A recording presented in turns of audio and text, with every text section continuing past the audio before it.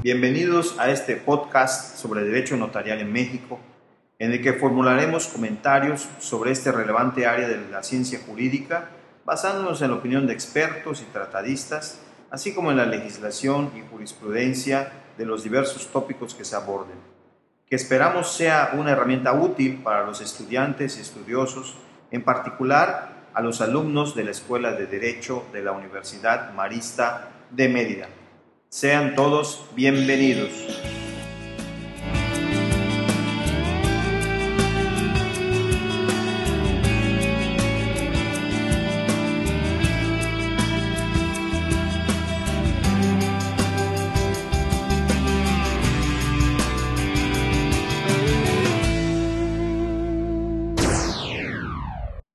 Vamos en esta ocasión a referirnos a un tema relevante en la continuación del análisis de la Ley del Notariado del Estado de Yucatán en México, publicada el 31 de agosto del 2010. Y este tema tiene que ver con el ejercicio de la función notarial desde la perspectiva del cuerpo colegiado, que podríamos denominar como una especie de órgano de gobierno, de autogobierno del notariado. Este responde al nombre del Consejo de Notarios del Estado de Yucatán.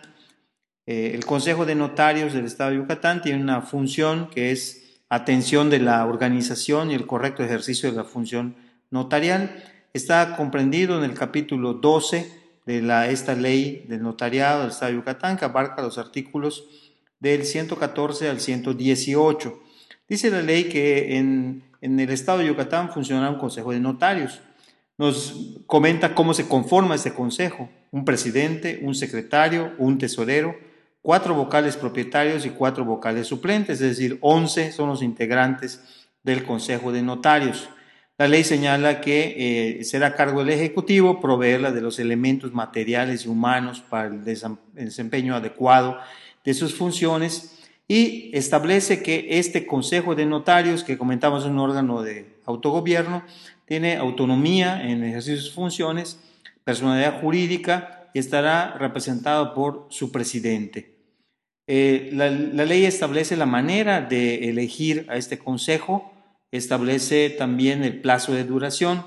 El Consejo de Notarios dura en sus funciones 2 años. Este consejo se elige en una asamblea general donde concurren todos los notarios en funciones, que se celebra el primer sábado del mes de diciembre de cada año par. El Consejo de Notarios electo en esta asamblea por mayoría simple tomará posesión el primer día hábil del mes de enero del año siguiente al de la elección. Las características de los cargos de consejero son fundamentalmente que son cargos honorarios e irrenunciables, y la ley señala que cuando el notario está separado legalmente de su función, obviamente no puede desempeñar el cargo de consejero. Las atribuciones, ¿qué atribuciones tiene este Consejo de Notarios? La ley señala estas atribuciones: principalmente coadyuvar con el Ejecutivo para la observancia y vigilancia de la ley de notariado. Segundo es también realizar acciones necesarias para la obtención, autorización, custodia y entrega de los folios del protocolo abierto, el que ya habíamos comentado en un episodio anterior, y llevar y mantener actualizados los registros, archivos y datos estadísticos relacionados con el ejercicio de la función notarial. También está entre sus funciones proponer al Ejecutivo reformas y adiciones legislativas para el mejor ejercicio de la función notarial, es decir, coadyuvar en esta facultad de iniciativa de ley en materia notarial que tiene el Ejecutivo. También puede desempeñar funciones consultivas que le encomienda el Poder Ejecutivo. Obviamente expedir su propio reglamento, es decir, un reglamento interno, un reglamento distinto al que la ley establece, que ya habíamos comentado en episodios anteriores, el reglamento de la ley. Este es un reglamento interno del Consejo de Notarios. También entre sus funciones está celebrar con las autoridades que correspondan o cualesquiera entidades públicas o privadas convenios para garantizar la seguridad social de los que ejerzan la función notarial en el Estado. Novedad, porque establece entonces este beneficio de la seguridad social del que antes se carecía por parte del notariado.